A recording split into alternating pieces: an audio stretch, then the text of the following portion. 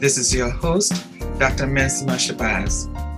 Good afternoon, ladies, and I'm so happy to be here with you again. Thank you for joining me and for sharing the podcast and for your notes that you send. I appreciate that very much. Now, some interesting things had happened in the last couple of weeks, probably I would say the last month. And what got me through it was the continued adherence to prayer, being in a state that I can really connect to the divine because there was no other way around it. It was difficult and it looked like I couldn't even move in any direction. I felt like I was in a warp of some sort. And so what I did was to stay still and someone reminded me to be still and know that I am God. And so, with that in mind, I kept going and going and going, and whatever it was that I wanted to achieve happened with some lovely people in my life who came out to help. But I made a specific request using Psalm 23. The Lord is my shepherd, I shall not want. He makes me lie down in green pastures. He leads me beside the still waters. He restores my soul. He leads me in the paths of righteousness for his name's sake. Even though I walk through the valley of the shadow of death, I'll fear no evil. For thou art with me, your rod and your staff, they comfort me. You prepare a table before me in the presence of my enemies. You anoint my head with oil. My cup runs over. Surely goodness and mercy shall follow me all the days of my life, and I will dwell in the house of the Lord forever. Amen.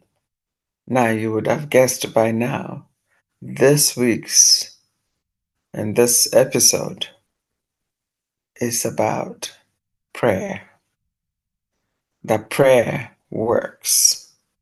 And I want to refer to Robert Collier's book on the same subject.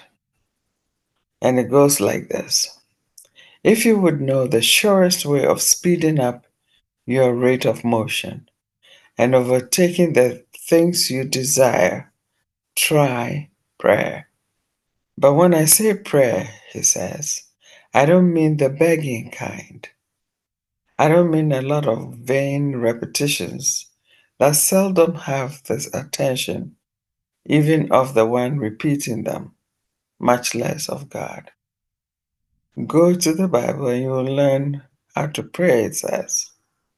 Out of the 600,000 words in the Old Testament, only 6, when literally translated, mean to ask for things in prayer. And each of these 6 is used but once. Against that, the word palal is used hundreds of times to signify to pray. And palal means to judge yourself to be a marvel of creation, to recognize amazing wonders deep within your soul. Wouldn't that seem to indicate that prayer was meant to be a realization of the powers deep within you? Wouldn't you judge that all you need to do is to expand your consciousness to take in whatever it is that you desire? And we know Jesus told us that whatever we ask for when we pray, believe and we shall receive them, and we shall have them. You are not to think of your lacks and needs. You are to visualize the things you want. You are not to worry about this debt or that note, but mentally see the infinite supply all around you. All that you need is near you. God is complete supply.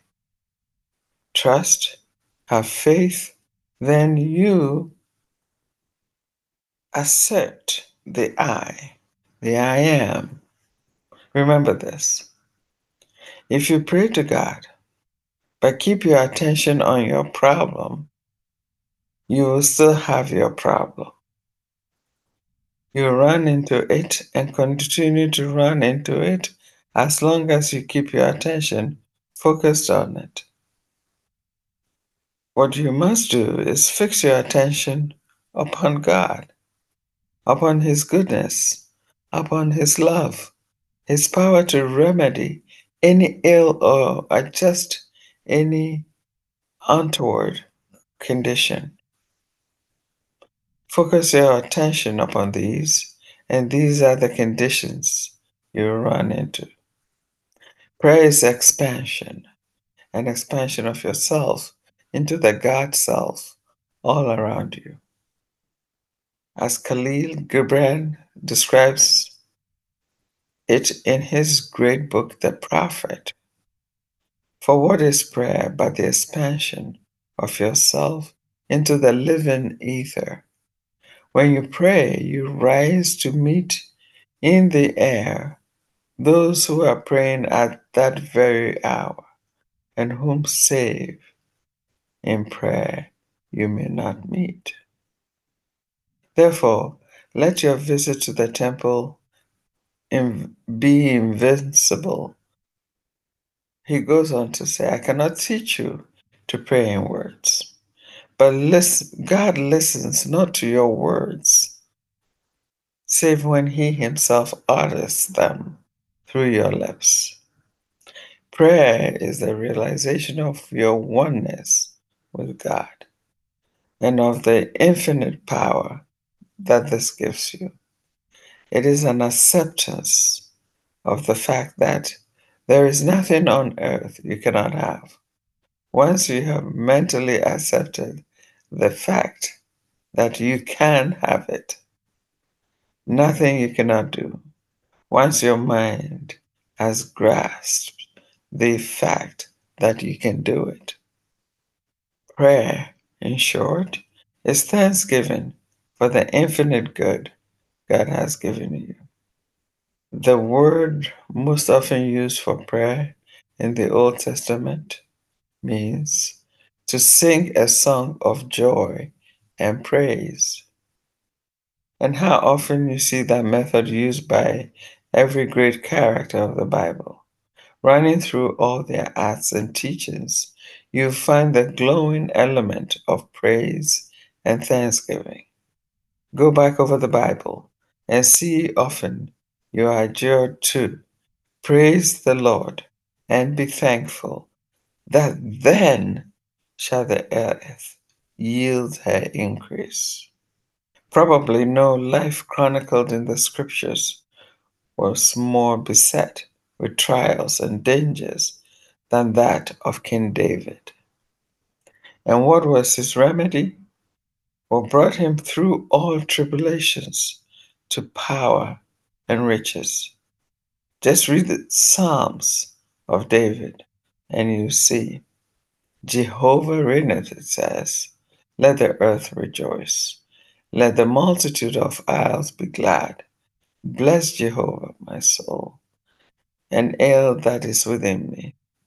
Bless his holy name, who forgiveth all thine iniquities, who healeth all thy diseases. Throughout the Bible, we are told in everything by prayer and supplication with thanksgiving, let your requests be made known to God. Again and again, the root of inspiration and attainment is stressed. Rejoice, be glad, praise, give thanks. Prove me now herewith, said the Lord of hosts, if I will not open you the window of heaven and pour you out a blessing, that there shall not be room enough to receive it. The most complete interpretation of prayer I have heard came from the man who wrote, once I used to say please, now I say thank you. Enter into his gates with thanksgiving. The psalmist bade us, and unto his courts with praise. Be thankful unto him and bless his name. Someone has said that prayer is the Spirit of God pronouncing his works good. This is the day Jehovah has made. We will rejoice and be glad in it. It is sound psychology as well, as Professor William James of Harvard testified. If you miss the joy, he wrote, you miss all. Complete, wholehearted reliance upon God. That is the prayer of faith, not an imploring of God for some specific thing, but a clear, unquestioning recognition that the power to be and to do and have the things you want is inherent in you, that you have only to recognize this power and put your trust in it to get anything of good you wish. But perhaps you have prayed long and fervently for some particular thing and it has not come. What then? Well, he asks, has it ever occurred to you that the answer was there, but you didn't receive it because you were not ready or willing to accept it? God always answers prayer. I'll say this again. God always answers prayer. I'm bearing testimony here. God always answers prayer. Over and over, he tells us this. The answer to your prayer is as sure as tomorrow's sunrise. You are the one who is not sure. You're not sure, and so you do not accept the answer. If you accepted it, you would act on it, wouldn't you? Did you ever act upon the answer to those long and fervent prayers of yours? Yet, that is the way it must be if you are to pray for an answer and get it. If you pray for health, you must accept health. You must act as though you already had it. If you're praying for other things, you must accept them at once and start doing, even in the smallest scale, the things you would do when the answer to your prayer became evident. I'm bearing testimony today. Prayer works. And sometimes you do not have to say so many words, but listening also helps. Now I'll close with this. For inner power. And this was written by Hannah Orth. It says this: I never try to do my work by my own power alone. When I begin, I make my prayer. Before God's holy throne, I ask that His almighty power may work its will through me. And so each task is done with ease. I'm charged with power, you see. And the easiest way to learn how any principle works is to take it first in its simplest form. See what are the factors that animate it. then follow the working of those factors through all the complicated forms that follow. So, to see how prayer works, let us take the single nerve cell, find the factors that animate it, and then see if these factors do not remain constant, even in so complicated an organism as the mind.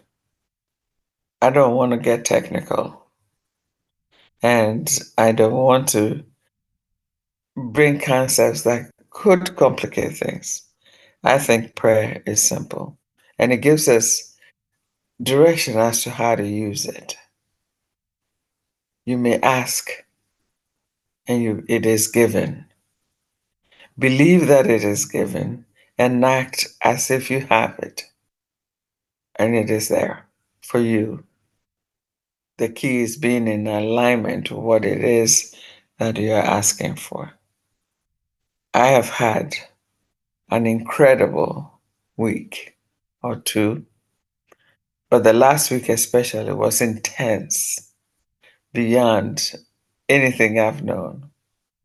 And I started from a point where, if I were to tell you, I mean, most people wouldn't believe me, but it did happen. Everything that I desired for my daughter's wedding. And yes, it came through. It came through. Always drama though, but it came through. And it came through because of my prayer. Prayer works.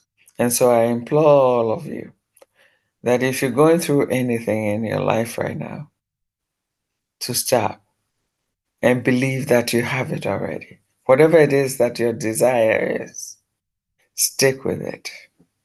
And you see amazing things happening. Even when it gets tough, believe and transform that energy into matter. Now we talked about power. You have to stand and declare your presence, your I am presence. I say often, I am the presence. I am the presence. I am the presence. You are. And you can add whatever it is that you want to add to it and see the changes and the transformation that occurs. I love you dearly. And I know you are all women of power and grace. One step at a time. Declare that. Believe that. And you'll see all the changes that can occur in your life. Thank you, thank you, thank you for being here. Please continue to share, give us a like, and subscribe to our channels.